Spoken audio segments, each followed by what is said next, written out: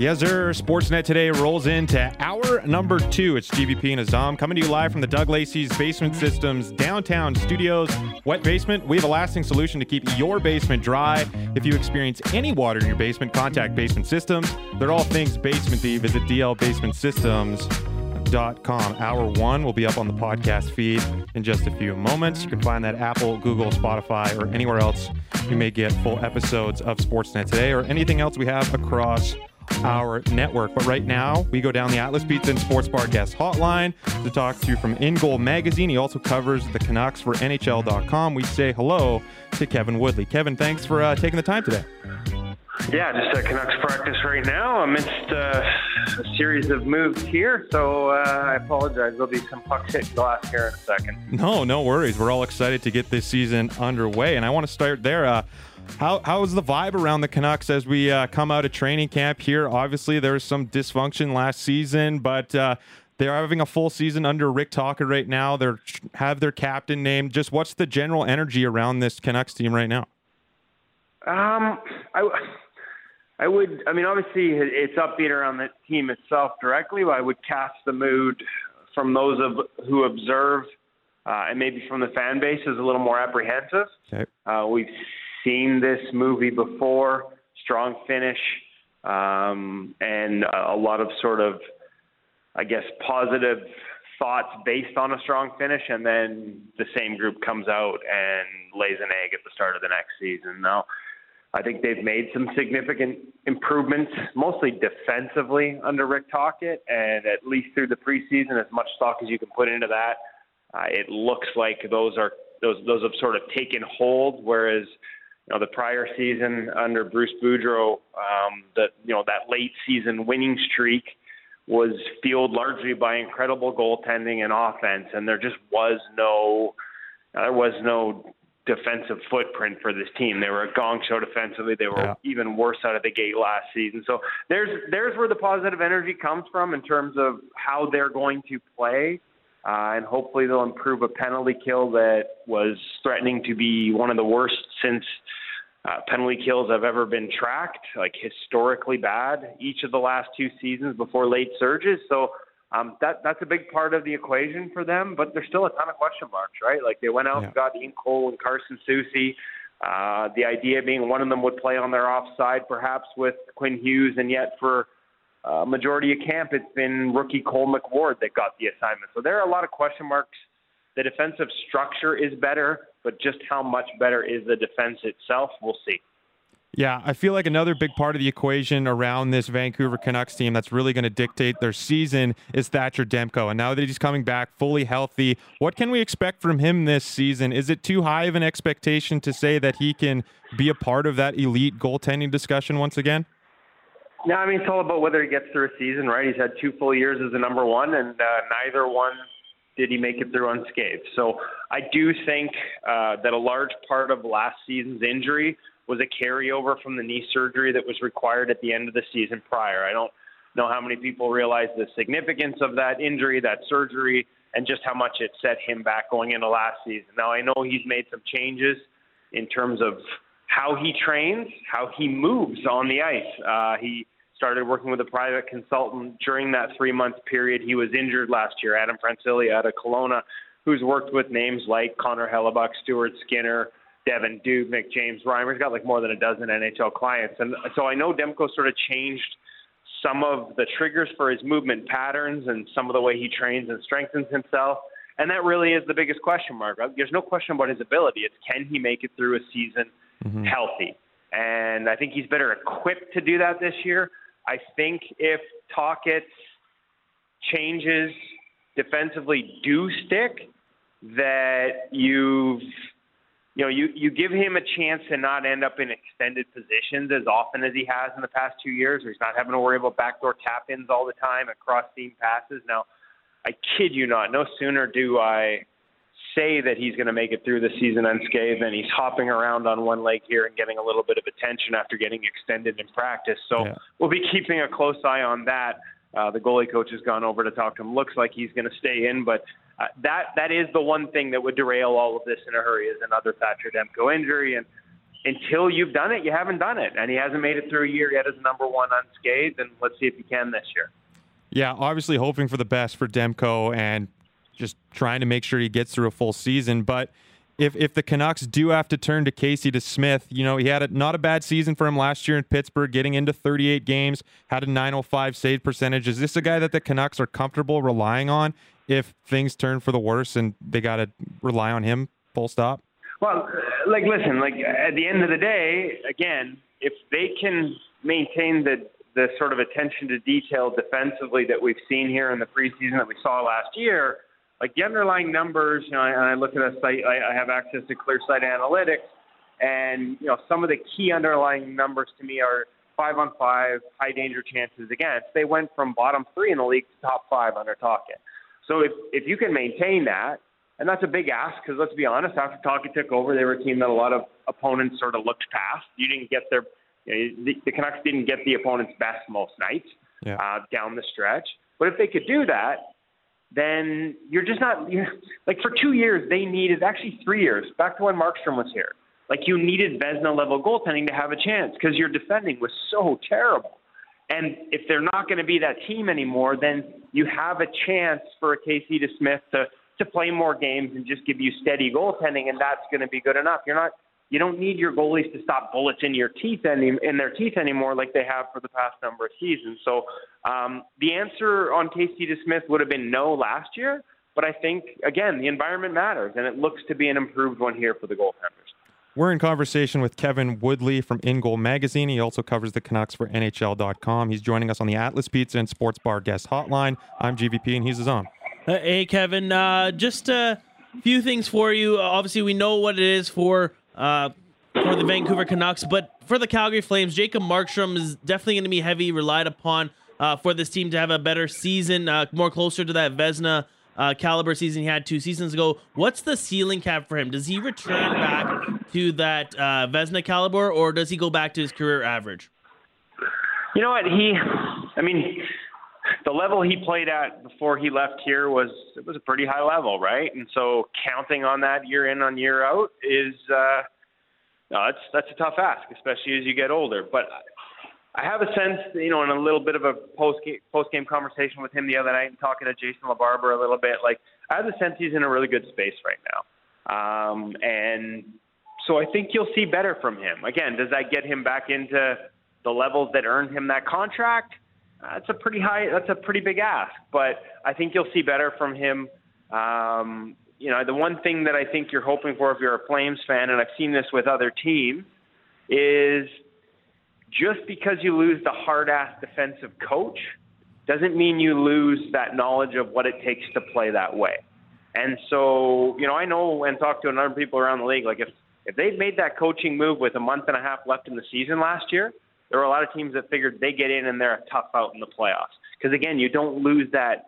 It's in your DNA, that defensive identity. And so much of that matters. The reason I'm talking so much about defending is because that's such a big part of the equation for goaltenders, being able to read off what's in front of you. As predictable as it can be in today's dynamic game. And so I would look for better from Markstrom, but I'm not going to sit here and tell you he's going to be a top 3 goalie in the league and a Vezina Trophy finalist at this point. I think a lot of things for any goaltender have to sort of fall into place for that to happen, but I wouldn't at all be surprised to see a bounce back. Jacob Markstrom likes to play a lot of games, 60, between that 40 to 60 game mark. What's ideal for him this season, especially with the Flames wanting to give Dustin Wolf some NHL time as well as Dan Vladar? Yeah, I'm kind of curious to see how that pans out. I think Dustin Wolf is ready for the National Hockey League. Obviously, I fully understand the reason they went the way they did. Only one guy can clear, and you don't have to risk losing him, and you don't want to lose Vladar for nothing. But so I am curious to see how they figure that out and get him some of those starts this year. That kind of said, I'm not sure how they do it, right? I don't know what the market would be for Vladar. And the other problem is you need 3. You need 4 a lot of years just to get through a season, right? So do they you don't want to lose, like if you lost Vladar, all of a sudden it gets really thin behind Dustin Wolf, right? So I fully understand all of that. In terms of ideal starts for Jacob Markstrom, like I think this is just around the league. Like the number's gone down. And I would say as low as 55. You look at a guy like Jake Ottinger last year. Was he at his best in the playoffs? No. How much do you tie that into the number of games, the number of minutes he played in a hot barn in Dallas? I don't know that he would want to admit it, but I think there's a correlation there. We saw the guys who played the most minutes 2 seasons ago, two of the highest guys in the league, Demko and Saros. Neither one of them make it to the finish line at the end of the season. So your ideal world, I think, is come down. I think it is closer to 50, 55 games. The question is, do you have enough faith in your backup and the structure in front of them to sit your starting goaltender that many nights? We're in conversation with Kevin Woodley from InGoal Magazine and also covers the Canucks for NHL.com. Kevin, Tampa Bay is going to be without Andrei Vasilevskiy for at least 2 months. How much can they rely on their goaltending depth without Vasilevskiy, and can they have a good start so that when he is back, they can be set up for success? Yeah, I mean, it'll be interesting to see. I know that the goalie coach there, who's clearly had a lot of success in France Jean, believes in Jonas Johansson. That was his call to go get him as a backup. Now, asking him to be the starter on a team that has, playoff and cup aspirations, that's a big step for a guy who's never even, really been able to stick in the league full time. So I'm curious, and I don't have the answer, but I'm curious to see what they do as goalies start to hit the waiver wire here this week. Are they interested in a Martin Jones? There's a part of me that likes the idea of, if they have this much faith in these guys, I like the idea of sticking with them. And I know Johansson had a good start to the preseason, maybe not the game he wanted the other night, but his first couple of games I think were both shutouts. Not a lot behind him, at least from an experience and name recognition value, but Matt Tompkins is a guy who people might remember from the Canadian Olympic team. Happened to work in Kelowna this summer with a couple of people who were working with him, and he made huge strides and massive changes to his game. And so I'd kind of actually like to see a Matt Tompkins get an opportunity. But again, because of where they are as a team and what their aspirations are, that may be too big a risk. And so you've at least got to go round out your depth chart by adding another goaltender for the start of the season alongside Johansson. But I don't have the answers there. I'm as curious as everyone else to see which way they go. And sort of waiting in the wings is a goalie who I sort of can't believe is still unsigned in Yaroslav Halak. Posted positive adjusted save percentage numbers even on bad teams here in Vancouver. And again in New York after a slow start at 1.17 straight games for the New York Rangers last year, finished in the top 15 in adjusted save percentage. Like, Yar's a guy that just gets it done. And I realize it's complicated in Tampa Bay by cap situations, but I also know that, like, the season starts Wednesday. He doesn't have a job, and I know how badly he wants to get to 300 wins. He's 5 short right now on his career. That's a milestone that means a lot to Jaro Halak. So I don't know that he'd be looking to break the bank to get an opportunity with the Tampa Bay Lightning. And if he can come in and get comfortable, because he's really read-reliant, and that takes a little time to get comfortable with the defense in front of you, and obviously no preseason and no training camp complicates that a little bit. But if he could get comfortable quickly behind that team, like, he could have his 5 wins before Andrei Vasilevskiy gets back. So I'm, like everyone else, kind of curious to see which way they go. And there is a little part of me that says, hey, have the courage of your convictions. If you believed in these guys before Vasilevskiy went down, believe in them now. So we'll see which way they roll. Do you think potentially, if things don't go well for Jonas Johansson, that the Flames could be a trading partner for potentially Dan Vladar coming over to the Tampa Bay Lightning? Don't think the money works, right? Like, Vladar's what, 2-2? Yeah. Because the problem is obviously Andre comes back at some point. And I know the 10 weeks, I think, is the surgery outline. I've had the exact same surgery as a goaltender, and it was just a couple of months off. So the idea that Vasi, as much as a freak as he is physically, depending on how much of that disc they have to cut out in the discectomy, I would not be shocked at all if he is way ahead of that 10-week window. So, and that's why I mentioned Jaro and the salary cap number. Yeah, it's got to be a number that works after Andrei Vasilevskiy comes back as well. And you've got to maybe have a goaltender who's willing to go to the minors if they do believe in Jonas Johansson, right? Like, you have to plan for now and plan for later. The problem is if you don't do it right now, later may not matter. So it's a tough spot for them to be in. But I don't see Vladar being a fit there just because of the finances involved. Kevin, I just wanted to get your thoughts on some of the other tandems from the Canadian teams. The Flames here, it feels like, we're solid in net. We got Markstrom, Vladar, Wolf. But I just wanted to get your thoughts on the Winnipeg Jets, because it feels like I love the tandem that they have with Hellebuyck and Brossoit. But do you feel like they're going to have to rely on those guys? Is that going to be a team that needs Vezina candidate type goaltending to squeak into the playoffs here? I guess so. But again, when we talk about environments, from a name brand standpoint, that defense may not jump off the page, but they were always a team, even under Paul Maurice, that did a really good job of limiting lateral plays, played to Connor Hellebuyck's strengths, everything in a straight line. And I think they've continued that under Rick Bowness. So, what's the shelf life of Bowness demanding that type of defensive detail? How long can he maintain their attention on those things? It's usually a limited window. And obviously we saw some tension between him and the group last year. But if he can maintain that, you will see really good numbers from the goaltenders. And a guy like Hellebuyck would probably end up in the Vezina conversation again. But I do think sometimes that environment, just because they're not sort of seen as a great team overall and they do lean on their goaltenders, I don't know that the shot quality they give up is as bad as the general public makes it out to be sometimes. Yes, they give up a lot of shots, and we all talk about the goaltending, but when you break it down from a quality perspective, it's not to the same degree that other teams are surrounding. And like I said, more to the point, and this is a good thing, they play to Connor's strengths. Everything in straight lines, few laterals. He's the best goalie in the world if you attack him in straight lines. If you move him east-west, and we saw Vegas do this in the playoffs last year, those numbers fall off a cliff significantly. And the Jets do a really good job of playing to his strengths defensively. It's not a criticism of either one. It's not a criticism of Hellebuyck. Like I said, best in the world in straight lines. What he does, even on odd man rushes, if you take away that pass, is at a level that few others are able to do. And we've actually sat down at Ingle and done video with him and walked us through his reads on those. And it's incredible how far ahead of the plate he is mentally and anticipating and reading what's going to happen.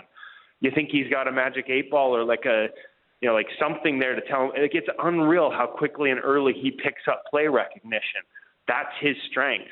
And the Jets do a really good job of making sure he gets to play to those strengths. It's a nice fit. Yeah. I also wanted to get your thoughts on the Toronto Maple Leafs tandem. Is Ilya Samsonov and Joey Wall a tandem that can get this Toronto team over the hump? I liked what I've seen from Wall in the preseason and his short time in the playoffs. What can you tell me about Toronto and their tandem? Well, I think it's going to be one of those ones where we see a lot of both, right? So, I'm not convinced that Samsonov is a pure number one, but in a tandem mix where Wall still has the opportunity to grow into a 1A role without the pressure of having to be the guy this early in his career, it's a really nice mix. Does it mean I would rank either one at this point really high around the league? Probably not. I still think Joseph Woll can get there, but it's more of an experience thing at this point. I like them as a tandem, though. I think it's a great mix. And if they can get Martin Jones through waivers, they've got a security blanket in the minors as well. Obviously, we know that there's a lot of goaltenders potentially going to be moved here this season. But honestly, Anaheim Ducks and John Gibson don't seem to be a future that's going to be very long. Where do you think John Gibson moves on to? Because he really hasn't had the numbers that he would have liked or the Ducks would have liked. Yeah, and even some of the analytics don't paint as pretty a picture as they used to. I think he graded out by ClearSight Analytics right around sort of expected, so he played at sort of right where you would expect for the shot quality he was facing last year. But man, that environment, I don't think the analytics tell the full story because it's cumulative. When you play behind a bad defense for as long as he has, it becomes cumulative. Do I trust the guy not to take away that seam? Can I trust my defenseman to do his job when he didn't 5 of the last 6 times? That becomes a tough read to stick with and trust. And I think there's a lot of that in John Gibson's game. I have no idea where this ends up. because the reality is that's a big ticket as well, and how many teams can bring in $6.4 million or $6.5 million on the cap and goal and be able to afford that. But I'd kind of like to see it happen. Like, I would like to see him get an opportunity behind a decent team, a decent defensive team. Like, I think we would. I think a lot of the narrative and a lot of the conversation and noise around John Gibson, and I could be wrong, but I think a lot of it will be changed in a hurry if he got that opportunity. There's still elements of his game that are a little loose technically, but I know that's on purpose. Like in Anaheim, they've been very careful not to there's things he does that nobody else can, and they don't want to take that away by making him too much of a technician. And I think over time, he's stayed healthier. He's found a balance between those two things. It's just, is he ever going to get a chance to play behind a team that actually has a chance to do anything and actually defends at an NHL level in front of him? And it's been so long since I can answer that with a yes that I'm just not quite willing to be out on Gibson the way others are. Sticking in the Pacific Division, the LA Kings obviously did not resign Korpisalo there, and they bring in Cam Talbot, David Riddick, and they kept Phoenix Copley. Do you think that goaltending trio can help steady a little bit enough so that the team can be the high-powered offense and great defense that they're built in front of them? Well, they're one of the best defensive environments in the National Hockey League, and I think it was a perfect fit for Korpisalo going in there last year. Did the guys that they've brought in, does Cam Talbot at this age have the same sort of athletic upside as Korpisalo? Maybe not. But I'm not sure you need it. If they continue to defend the way they have for the past couple of seasons, again, everything in front of you, predictable environment, there's a lot to like about that. And so I'm not so sure that again, maybe the upside isn't quite there like it was with Korpisalo, but I have no problems with their goaltending because I honestly don't think they're going to lean on them that heavily. And then finally, on the Vegas Golden Knights, Adin Hill and Logan Thompson, can they regroup what they built off in the playoffs? Obviously, Logan Thompson coming back from that injury. Is he a guy that can stay healthy this year? And can Adin Hill build off what he did in the playoffs? Yeah, I mean, honestly, we'll have to see. The biggest thing on Logan is staying healthy and being in shape. I know that's something that Vegas has sort of pushed him on and at times not been happy with in terms of his conditioning and his approach to that side of the game. So I don't know how his off-season was. I haven't talked to anyone down there or seen him in person, but I think they'd like to see a little more attention on that side because clearly if he's healthy, he's got a ton of talent. He plays a pretty raw game. We're talking about John Gibson. Like Logan Thompson is not a technician. There's a lot of feel and timing and athleticism involved in how he plays the game. And when you play that way and you extend yourself in the ways that he does, you've got to make sure you take care of your body, or you're going to pull he essentially pulls himself apart in a lot of situations, and that's where you run into injuries. So that's going to be a big part of that answer, and we'll have to wait and see. And as far as Adin Hill, the upside's always been there. The level he played at in the playoffs, however, as much as they are a great defensive team and they've always been good in front of their goaltenders, the level he played at in the playoffs was you do that over the course of an 82-game season, you're winning a Vezina trophy. His adjusted numbers were off the charts. He was full value for that cup. So the question becomes, given where he's been at previously, just slightly above expected, is that a level you think he can get to over the course of a regular season? I'm not sure they need him to play at that level to be a playoff team again. And that's probably a good thing because expecting it after just doing it for one playoff series, I think that would be a little bit foolish. Doesn't mean he's not a good goaltender. Doesn't mean he can't get them back into the playoffs just playing the way he has for other organizations up till that point. But expecting the level to be where it was throughout the playoffs, that might be a bit of a big ask. And again, it's not a criticism to say that I wouldn't be counting on it. Kevin, last one from me here. I know it's way too early, but this is what people like to do during this time of year, make predictions and whatnot. Do you have one person in mind who could be the favorite for the Vezina Trophy this year? Well, I mean, so many things can happen. Right. Again, Thatcher Demko stays healthy and this team defends well here. I could see him ending up on that list. A guy who wasn't even a finalist last year, and frankly, it was absurd. If this was the Hockey Writers Association, we'd be looking at the ballots and asking how the hell they could end up with this result. UC Saros should have been second in Vezina voting last year. Like, hands down, no questions asked. And it's been a number of years now where he has played at that level.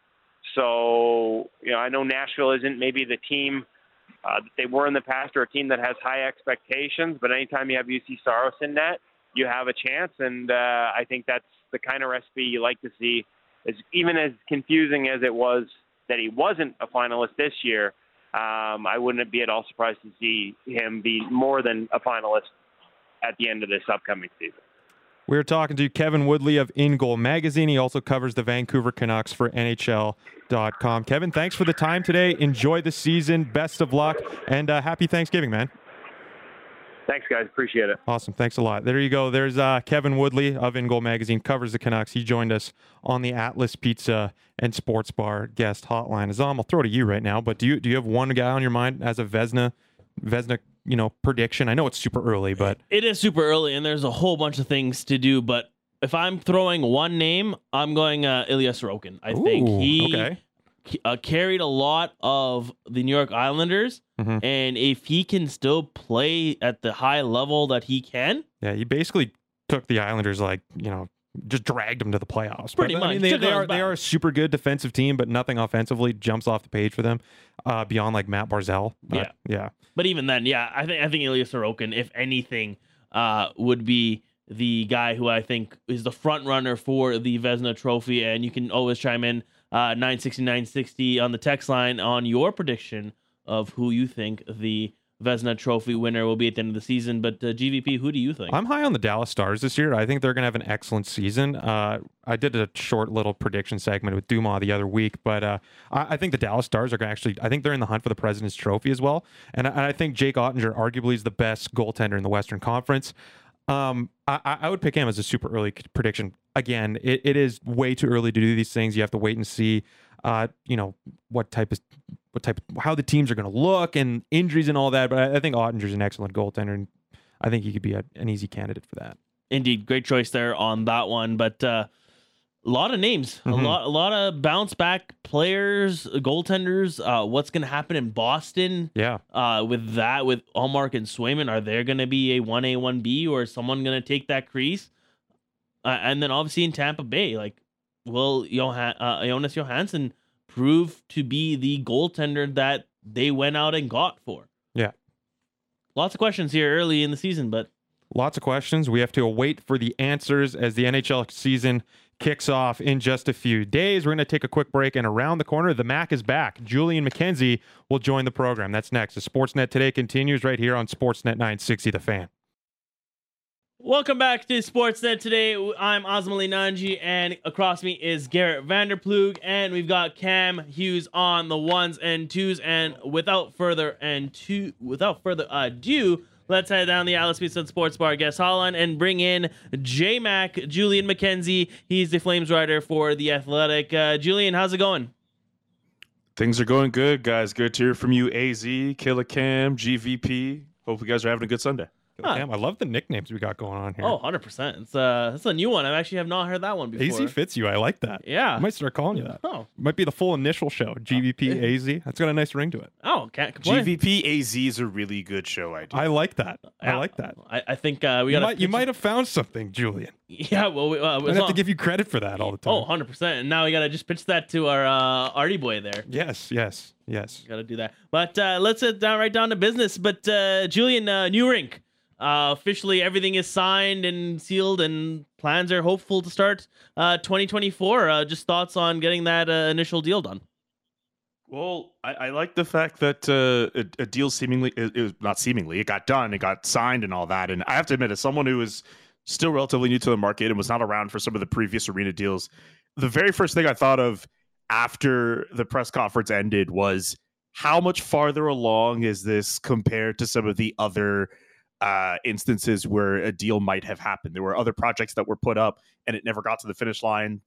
My understanding was the last time there was a deal, there was something, but then it got changed because of some other costs that were accounted for. And then CSEC said, nah, we're not doing this. So the fact that they're at this point, I guess it's a good sign in terms of wanting the arena done. I would think the one thing I have a question about, and the Calgary Herald deserves some credit because they put this up over the weekend. You're right. 2024 is when they expect to start putting shovels into the ground. When is the completion date? It seemed as if when they said 2026 or 2027, we were taking that from government officials as if that was when the projects would be done. But the Herald is now saying that maybe that date might be a bit too ambitious. So I still have questions about when we'll see shovels in the ground, when it'll actually be completed. This is usually for these arenas. It might take like 2-3 years, maybe 4 years to get it done. But on the surface, at least, the fact that we're at this point where we can say that a rink is there, and already the NHL had said earlier this year that because of this, the Flames are going to be back in the rotation for all-star games, NHL draft hosting as well. It's a good sign. It's a good thing for the team. And look, the Saddle Dome has a lot of charm. It's got a lot of history. I believe the 15th will mark 40 years since it's been opened officially, but I think it's really time for a new rink, guys. I think just with the way that it's kind of designed and the way that it hasn't really been upheld after all these years, it really is due for a change. You know, it's due for a change when you can look at highlights from like 20 years ago when they're in the final, the Flames, and look at the dome and be like, you know what, this arena has not changed that much, you know. Not so I really think they did. No, I really think they were due for an update. The question is if the timeline will stay true from what was said earlier this week. We'll go right into the rosters as well. No Flames on waivers today, so Dryden Hunt and Dennis Gilbert will be on the opening day lineup. Dryden Hunt has a really impressed a preseason, and I think he's really earned that spot there on that fourth line. Yeah, I think Dryden showed some energy. They've given him opportunities on the PK as well. Really cool to see him get that chance. The one thing I'm really intrigued about is how Cole Schwindt is fitting in all of this. It looks like he could start as the fourth center. And I thought he was pedestrian, really. I don't necessarily think he's jumped out, but I think because of that hole at center, and look, Dryden Hunt, as good as he's been, I don't think he's that ideal guy at center. Cole Schwindt instead ends up being that guy there. And some people are going to say, well, hey, maybe Connor Zary should be playing in that spot too. I don't know if I disagree with those people. Well, I think maybe they like Schwindt's size a little bit more, and maybe they hope that his skill set could translate a little bit better from what Zary. Maybe that's what the coaching staff is thinking. But just with the talent that Zary's shown in the AHL, I would have liked it if he would have gotten a little bit of a longer look. But I'll say this: I know kind of going a bit of a roundabout way to talk about some of the other guys who were in consideration for that fourth line. But while there may have been question marks around Zary and Schwindt, there weren't as many when it came to Dryden Hunt, and I think he's earned a place at least to start the season on that fourth line. How much do you think it benefits this new Flames management that they followed through on their word, saying that they're going to open spots for the young players to be put in positions to succeed and actually have a chance to compete for a spot on the opening day lineup? And that's what they've done. No signing any PTOs this year and having a shot for these guys. In one way, it's good because they did say that they wanted young players there. And it's kind of funny because I feel like there have been people who have been wondering aloud about Matthew Coronado's place in the lineup. And people were actively asking, like, is he actually going to make this team? Is this team going to follow through? Do people realize that, like, Matthew was good? He needed, like, a horrible camp to not make the team. The team is short on right wingers and right shots. Like, they needed him to make the team and to be good. So the fact that he's played as well as he has, like, I think a lot of fans should be happy about it, and management should be happy. But I have a lot, like, I considered him and Jakob Peltier as locks for the roster. Unfortunately for Jakob, he gets injured and he'll be out for a while. So that does open up a spot for someone else.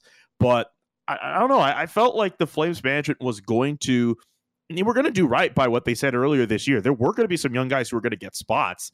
It's just that a guy like Dryden Hunt, who, well, he's played a couple hundred games and he's considered younger. He's around my age, I think. I mean, I guess he wouldn't technically count in this scenario, but a guy like Cole Schwindt getting an opportunity, that's always a good thing. The one thing I'll say is this: Dustin Wolf. That, I think, is the one prospect that I think a lot of fans thought would have a really good fighting chance at making the roster. And I still think if it comes time for the team to say, you know what, we need Jacob Markstrom to have a bit of a break, maybe Dan Vladar is kind of shaky here and there, I still think Dustin Wolf gets some games in this year. Depending on what happens with LTIR and some of the guys they put on there, they might have enough space. Space, we'll use that term loosely, but they should be able to put up a salary like Dustin Wolf's up while they have those guys on LTIR. At the same time, do you want him sitting for a long period of time or do you want him playing? I wonder how much that plays into that too. So I think for a lot of fans, partially they should be happy about the fact that some of those young players like a Coronado, Pelletier would have made the team if he didn't get injured, and Adam Ruzicka is still technically in that threshold too. There are some young guys on this team, and they didn't go into the bargain bin for older veterans who are going to block spaces for younger guys. But I can understand that there are a few fans who are looking at Dustin Wolf in the AHL, and they're saying, well, maybe this team didn't go far enough in terms of bringing up all the young players to make this team go. You're listening to Sportsnet today with AZ and GVP. GVP. I love the ring of that. I love 100%. the ring of that. Thank you again, Julian. You did bring it up there. You did bring it up there just a little bit. Just the weakness that this team has up the right hand side, and to me, I feel like one of the biggest things the Flames need to rectify or figure out within the first 10 games of this season is who's going to play on that right side with Huberdeau and Lindholm. From what you've seen in the preseason, who do you think should be the best fit for that for the first couple weeks? Is it Sharon Govich? Is it a guy like Mangiapane? Or is it even Matt Coronado? I think it'll be Mange. I think it'll be Andrew Mangiapane to start. They gave Sharon Govich that chance to start at the beginning of preseason. He was getting all that time on the top line and on PP1. And from my understanding, just from looking at games and also from the way Ryan Husko is describing it, they need him to be a bit more firmer on pucks. And ultimately, they might see him now as a more middle six type of player. And I don't mind the third line placement of him alongside Michael Backlund and Matthew Coronado, to tell you the truth. Yeah. So that opens up a spot for a guy like Andrew Mangiapane to play on that right side. He's played left and right before, and he's able to score goals. He's able to be that guy who, if you put the puck on his stick, he's able to score goals. We have seen it in the NHL in his career. So I think he'll start there. But I think if Matthew Coronado finds a way to be productive on that line, and he'll get PP2 minutes, and if he finds a way to be productive there too, at some point this team is going to have to try Lindholm, Huberdeau, and Matthew Coronado on that right-hand side. I don't think we're that far off from Coronado getting a look on that top line. That all is going to depend on him. He had a great preseason, but I don't think we're that far off, and I don't think it's that far-fetched to suggest that there is a day where the team's going to try Matthew Coronado on that top line. But Mangiapane should start. Yeah. I feel like I'm in the same boat with you there, that, styles kind of make lines. Huberdeau's a playmaker. Mangiapane's kind of that trigger man that can, get in the corners and get into the slot and whatnot. But another guy up along the boards for the Flames is Dylan Dubé. And it feels like every single season we're coming into the season like, can Dubé really elevate his game and get into a top six role even? Do you feel like that's still a possibility for Dylan, or is it just like he is what he is kind of right now? I like the fact that it seems like you could put Dylan Dubé almost anywhere in this lineup, really, because he's shown the ability to play center. He's shown the ability to play wing. He has some quickness to his game. He might be the best skater, the fastest skater on this team, if you're really thinking about it. So I think the fact that they have a player like Dylan who's able to work hard, it's a bit of a luxury in a weird sense. I know he's not this high-end player necessarily, but he's a player who this team, I think, is lucky to have, and it's good that he's as flexible as he is. All that to say, him starting on a line with Nazem Kadri and Adam Ruzicka, if that's what's going to be the case, as we've seen over the last little while, that's not a bad spot for him. I remember last year when it was Andrew Mangiapane, Nazem Kadri, and Dylan Dubé, the first few games to start the year, remember when the Flames were really good? They had that best start to franchise history. Yeah. I still think that line was like the best line to start. Like Lindholm and Huberdeau were still trying to figure each other out alongside Tyler Toffoli. I thought the way Nazem and Dubé were working together, and Mangiapane too, just with the hustle that they were able to bring, I thought they worked out. So the idea that those two could be reunited on a line again, I think it's a good idea. The biggest question is if Adam Ruzicka, if he can be consistent, because he has the skill set that is so tantalizing for this Flames team. They love what he brings in terms of his size and his skill. They just need him to put it together on a consistent basis. And if he's able to do it with some high-quality line mates in Dubé and Kadri, they're going to like what they see. But for Dylan Dubé, I don't think it's a problem with him playing in that top six, at least to start. I'm sure lines will change eventually. Maybe we eventually see that Mangiapane, Kadri, Dubé line once again. Maybe he falls down to a line with Michael Backlund. I mean, if you fall down a line with Michael Backlund, it's not the worst thing because he does so much as it is. Such an underrated center in the league, if you're really thinking about it. But no, I think it's totally possible we see Dylan Dubé as a top six winger on this team. Again, especially when you look at that right wing, which going into the year, you're looking at it and you're thinking, I don't know. Is Sharon Govich going to have to play on the right side? Coronado's your top option. I mean, Blake Coleman was playing left wing the other night, but your right wing, that's who you really have. Like, I don't think it's that far-fetched to put him in your top 6. Yeah, you mentioned Kadri there as well, and a lot of the discourse around this Flames team this year has been on Jonathan Huberdeau and how he needs to be at least a point-per-game player. In my opinion, I think Kadri needs to have a bounce-back year as well, but what do you think his point spread should look like in order to really determine if it was a successful bounce-back year or not? I mean, one of my bold predictions for the year, I don't like doing bold predictions, but my bold prediction for this year is that Nazem Kadri will have a career season. This is a guy who had a long off season this year, the longest he's had since like 2016. You guys remember the year before when he won the cup with the Colorado Avalanche? I mean, the guy had a busted thumb. He wins the cup. He's probably, partying and enjoying himself. He's trying to figure out his future, if he's staying in Colorado, wherever else he's going to go. Remember, he brings the cup to the mosque. Like, this is a guy who had such a long and busy offseason before joining the Calgary Flames and was still banged up. Yeah. And I still think that played a role in why he faded down the stretch in the second half of the year. There may be some other factors to it, but he was not 100%. But Nazem Kadri, as far as we've seen so far in preseason, he's looked good. He looks healthy. He's been healthy. He's had that time to take care of some of those knickknacks that have hurt him over the last little while. And I really think, look, Elias Lindholm's the number 1 center. They have all the talent around. But if you're gonna say, hey man, you gotta do a bold prediction, I think Nazem Kadri is going to have that bounce back year. And I don't remember the amount of points he had last year. Remember, he was an all-star last year. But this is a guy, I think this is a guy who's able to get 70, 80. I mean, I'm trying to remember the exact point total that he had in his career season, but I think he's due. I think he might get that this year. That's my bold prediction. That's the one thing I'm willing to stamp my name towards. Nazem Kadri is going to have the best point. He's going to lead the team in scoring this year. That's my bold prediction. Yeah, I don't think you're far off of that. I don't think you're far off of that at all. His point spread for his career year was 28 goals, 59 assists, 87 points. He went for 24, 32, and 56. If I was going to have to back one bold prediction from what I've heard, I don't think you're far off at all with that, J-Mac. No, man, I'm telling you, man. I really think that especially him, he's going to benefit from having that long rest. And the vibes are seemingly different around this team now. A lot more smiles, a lot more happy vibes. The offense is a little bit more creative and free. And Nazem's still playing PP1. He's going to be in that bumper spot, still playing top 6 minutes. Like, I think the pieces are there for him to have a really good season. Speaking of the defensive side there, we obviously know Rasmus Andersson, Mackenzie Weegar are going to be pretty much your top pair. But Jordan Oesterle's really looked like a decent piece there to fit on that third pairing now that Shillington hasn't started with the team. Yeah, I think Jordan Oesterle, especially when it comes to his offensive instincts, especially when the team is trying to break out or they're trying to create a play where you have that trailing defenseman coming in. And he's also a quick guy, too. I think Jordan Oesterle has filled that role pretty well. I haven't had the opportunity to see Oliver Shillington since I've come here to Calgary, but it seems as if he would more or less fit what Oliver Shillington would be doing if he were still able to be on the team right now. So I like Jordan Oesterle as a number 6 for this team. He was likely going to be a number 7 if Oliver Shillington was healthy.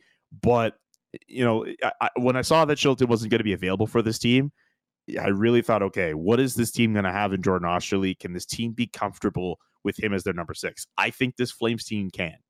A lot of comparison in the preseason has been compared to when Calgary brought Troy Stetcher from Arizona. Obviously, may not have the same shot, but the comparison on skill-wise with speed and offensive mindedness is a comparison. Do you agree with that comparison? He definitely has more size to Troy Stetcher. I think I can understand why, in terms of the quickness, the fact that they would both be bottom pairing defensemen, but I think Jordan Oesterle's size kind of helps him a little bit more. That's probably the biggest difference between the two. Again, I can understand why they make the comparison, but I think the size is obviously the biggest difference when it comes to comparing those two players.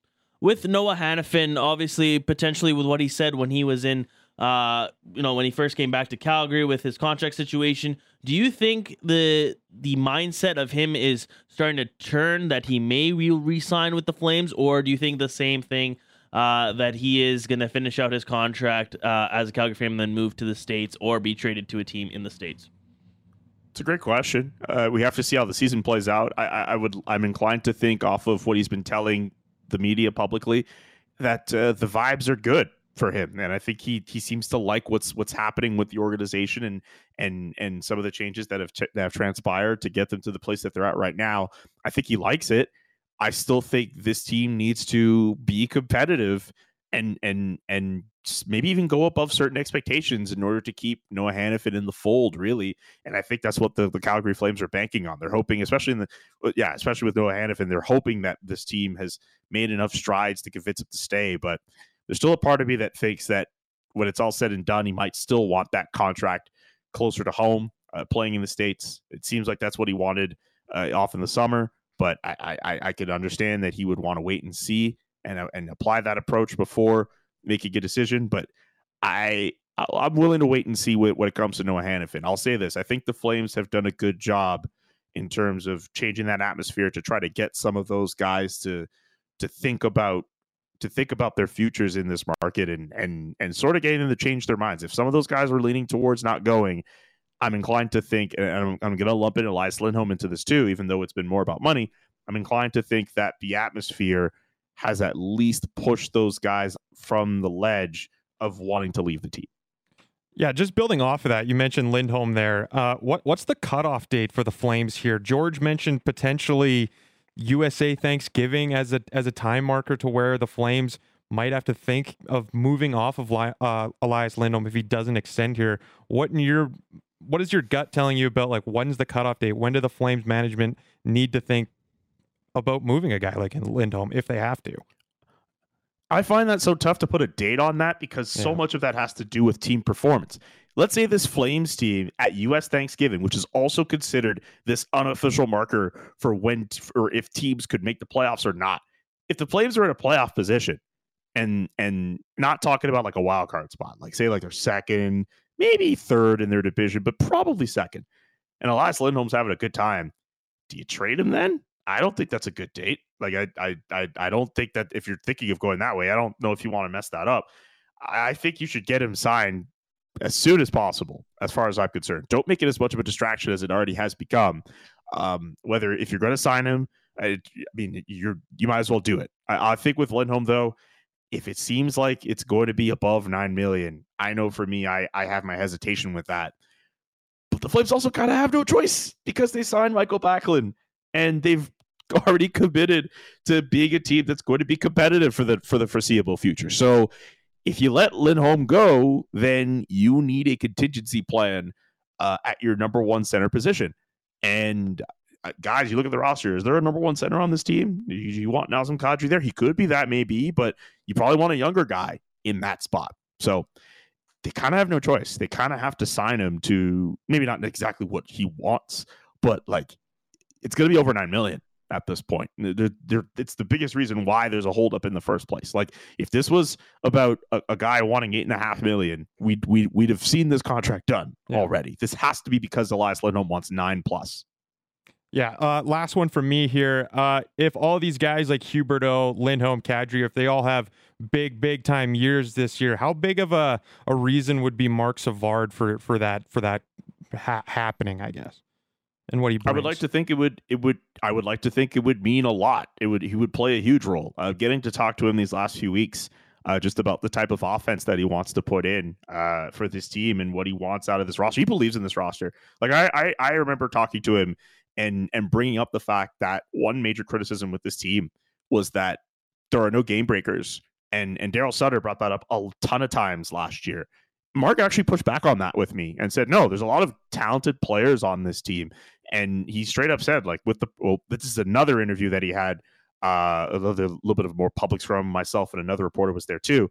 He straight up said, like, hey, with the personnel that we have, we could have a top 5 power play in this league with the personnel that we have. Mark Savard believes in this offense, and he thinks if he puts those guys in the right places, he's able to get them to use their creative juices and use them to get some goals and get some production in. So if Huberdeau is back to his regular self, it seems like in terms of his personality anyway, he's getting closer to that. But if he's able to get, even if it's just an 80-point season as an example, way better than the 55-point season last year. That's a step in the right direction. If Lindholm has an improvement on his stats, same deal. Nazem Kadri, Mangiapane, all those guys in the top 6. If Matthew Coronato has a good year, and Matthew Coronato, I remember asking him about being in those power play meetings with Marc Savard, and he said Mark has made it really easy for him to understand those concepts and get a grasp of everything. If he has a good year, like it has a lot to do with Marc Savard and what he's able to implement with the franchise. I think the fact that he wants his guys to play with more pace. He's not trying to have this regular dump and chase method. He's trying to have his guys to not hold on to the puck too long, find open spaces, have all these creative plays. I feel like to this point we have not seen the full playbook that Marc Savard has in terms of some of the more zany stuff that he has. But I think I'm inclined to think that some of the players are responding well to it. And I think in terms of that offense, if it gets off to a good start and it continues to hum, he plays a huge role in putting it in that position. Last one here for you. With the waiver wire and the list coming out, it seems that Matthew Phillips has made the Washington Capitals opening day roster. Are we potentially turning into another situation where Flames could lose out on a player where it's another Martin St. Louis situation where he leaves the organization and succeeds elsewhere? We have to wait and see, I guess. Good for Matthew Phillips, by the way. I think it's really cool that he was able to give himself an opportunity in Washington. There was a video going around in the last week where, I think it was before a game, you see Alexander Ovechkin calling Matthew Phillips the hottest guy in the league. And I think that's really cool that he's been able to make it work. He did not get a fair shot in Calgary. I think everyone knows that. You could look at his size, and you could look at the fact that in terms of his, how could I word this? Like at the AHL level, he was getting bumped by defensemen, right? Like that's a strike against him. We could all admit that. But he still had all that goal scoring ability. He still made it work in the AHL. And the team still should have given him a proper chance, and they never did that. So I don't blame Matthew Phillips for wanting to go elsewhere to try to get himself a real shot at playing NHL minutes. And if it works out on that top line with him and Alexander Ovechkin and Nicholas Backstrom, I mean, at the very least, the team could say, hey, they really should have put him in that situation. They really should have put him in a situation in the NHL, to be honest with you. Let's pump the brakes on Martin St. Louis. Let's see him play a couple years. Let's see him win some individual accolades, win a Stanley Cup before we start using that name around. I can understand why some fans would feel that way. But I think if Matthew Phillips, because it looks like he's going to start on the Capitals roster, if he's able to make that work for him, he's able to get some production going. Good for him. That's a good story for him. I think it'll be great for his career if he's able to make it stick there. We're in conversation with Julian McKenzie, Flames writer for The Athletic. Julian, great stuff today. Thank you for your time, and I'm sure we'll do this again soon. Let me know, guys. Great talking to you, GVP, AZ, and Killicam. Yes, sir. Thanks a lot, Julian. There he goes on the Atlas Pizza and Sports Bar guest hotline, and just like that, we're out of time. Boom, that's a show. Sportsnet today, first one for me and you in the books, but we're on the air tomorrow as well. Yeah, tomorrow's gonna be another segment there, so it's gonna be another good 2 hours, some holiday fun, some Thanksgiving fun, and we'll have a great show before we fill ourselves with some turkey. Yeah, thanks to everyone who listened. Thank you to our guests, Derek Van Diest, Kevin Woodley, and Julian McKenzie, who you just heard. A reminder, if you missed any of those discussions, you can find them on our podcast, Apple, Google, Spotify, or anywhere else. You may stream full episodes of Sportsnet Today or any of the shows across our network. Coming up on the station, playoff baseball is next. Texas Rangers, Baltimore Orioles, ALDS Game 1. That's next right here on Sportsnet 960 The Fan. That's next, Sportsnet 960 The Fan.